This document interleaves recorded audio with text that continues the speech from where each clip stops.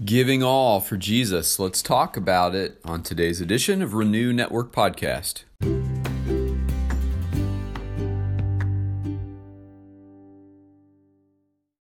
Good morning, my friends. We're moving on today in Luke chapter 21. Starting a new chapter, we're going to be in verses 1 through 4.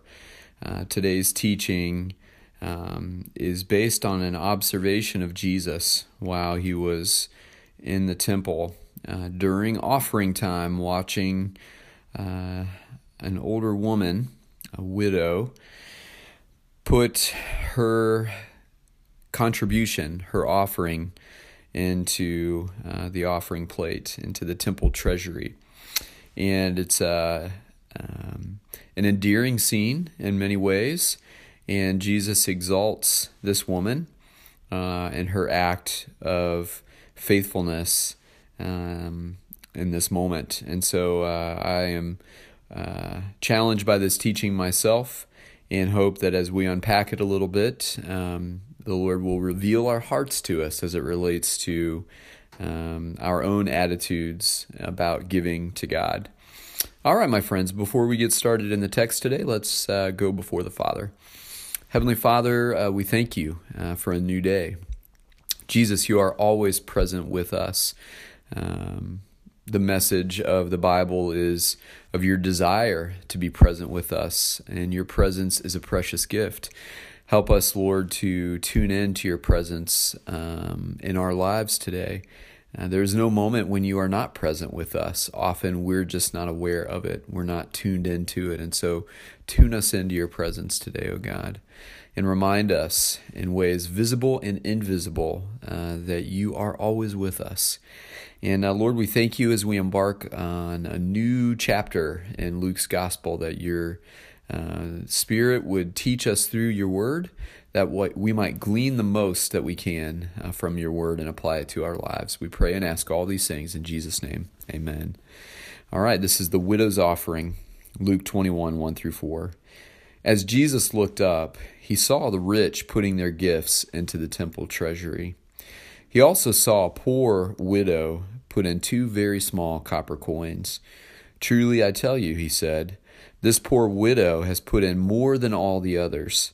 All these people gave their gifts out of their wealth, but she, out of her poverty, put in all she had to live on." Now, Jesus exalts this woman's faith as an extreme example of faith. He's in the temple just like everyone else, and he's watching the routines of temple life take place. And here come the rich parading in, putting their gifts into the temple treasury. They have a lot, but in truth, they're giving a little, even though their little eclipses the much of others. Out of their wealth, Jesus says, they're giving a pittance to God compared to what others have to give. And so isn't it very much like the rich, the greedy, the selfish, to self-congratulate with the parade and pageantry of their outward acts of goodness? And that's exactly what's going on here. And so they're doing their showy thing, and Jesus is observing that, and he sees not just the outward act, but the inner motivations of the heart. And he knows that their hearts are corrupt, and their little pageantry is really just to appear so good in other people's eyes. But then he notices a woman. Luke describes her as a poor widow. And we can assume by that description that she didn't have a lot to start with. She's poor. She's in a known state of poverty. And she's a widow. That means her husband has died and left her alone. And we know that in that culture, women were not typically the breadwinners in families. And so she is probably surviving on the giving of others who notice her situation and care about her and provide for some of her daily needs. Perhaps she has a small trade, sewing or working with fabrics or something like that, that allows her to eke out a small income. We're kind of surmising that here. We don't know for sure because Luke doesn't tell us. All he says is that she's a poor widow. So her situation is not a good one.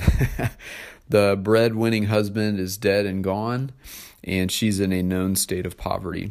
And she comes, just like all the others, to the temple treasury, and Jesus notices that she puts in 2 very small copper coins. And he knows the sacrifice that it required for her to put those coins into the treasury. He knows the faith motivations behind that gift. In her poor estate, Jesus recognizes that she is giving everything she had to live on. And that is a powerful faith statement. No words are spoken by this woman. She simply puts these 2 small copper coins into the temple treasury, and by doing so, she is expressing in powerful and visible ways her absolute, undeniable trust in God in that one moment. And Jesus exalts her for this act of faithfulness. He says that all of these others gave their gifts out of their wealth. So yes, it looks like a grand gift, and it's much more than many others who give. But out of their wealth, the portion they've given is a small pittance compared to the gift of this woman who's giving everything in this world that she had to live on. She put every ounce of her income into that temple treasury, and that was a visual display of her absolute faith and trust in God. Now, my friends, we often defer to our own intelligence. We often defer to our own gifts and abilities. We often defer to our bank accounts, and we rely on those things. We trust in those things. We depend on those things being there for us. And acts of faith, to the measure of this woman's act of faith, are very challenging for us because they call us out on the edge. They call us to release our dependence on all of these other things, these small idols that we lean into, and to put those away, to lay those things down at the feet of Jesus, and to trust Him with everything that we have, in the same way that this woman has. I think it's such a beautiful thing that Jesus honors her faithfulness. I think it's a beautiful thing that He watched close enough to notice and to notice the distinction between the gifts given by the wealthy and this powerful act of faith expressed by this poor widow woman who shows her deep and abiding trust in God. May I ask you this morning if there's anything challenging you, competing with your ability to have deep and abiding faith in God? Is there something that's getting in the way of that in your life? Is there something that's preventing you from pivoting toward having this kind of faith, where you give all for Jesus' sake and trust Him to provide in every single possible way for your life, for your daily needs, for your daily bread, for your every moment? She's practicing a type of faithfulness that many of us never experience because too many other things compete for our trust and attention. Well, I'm challenged by these words in my own giving, my own attitude toward my resources, the resources the Lord has provided for me. And I wonder if you are too.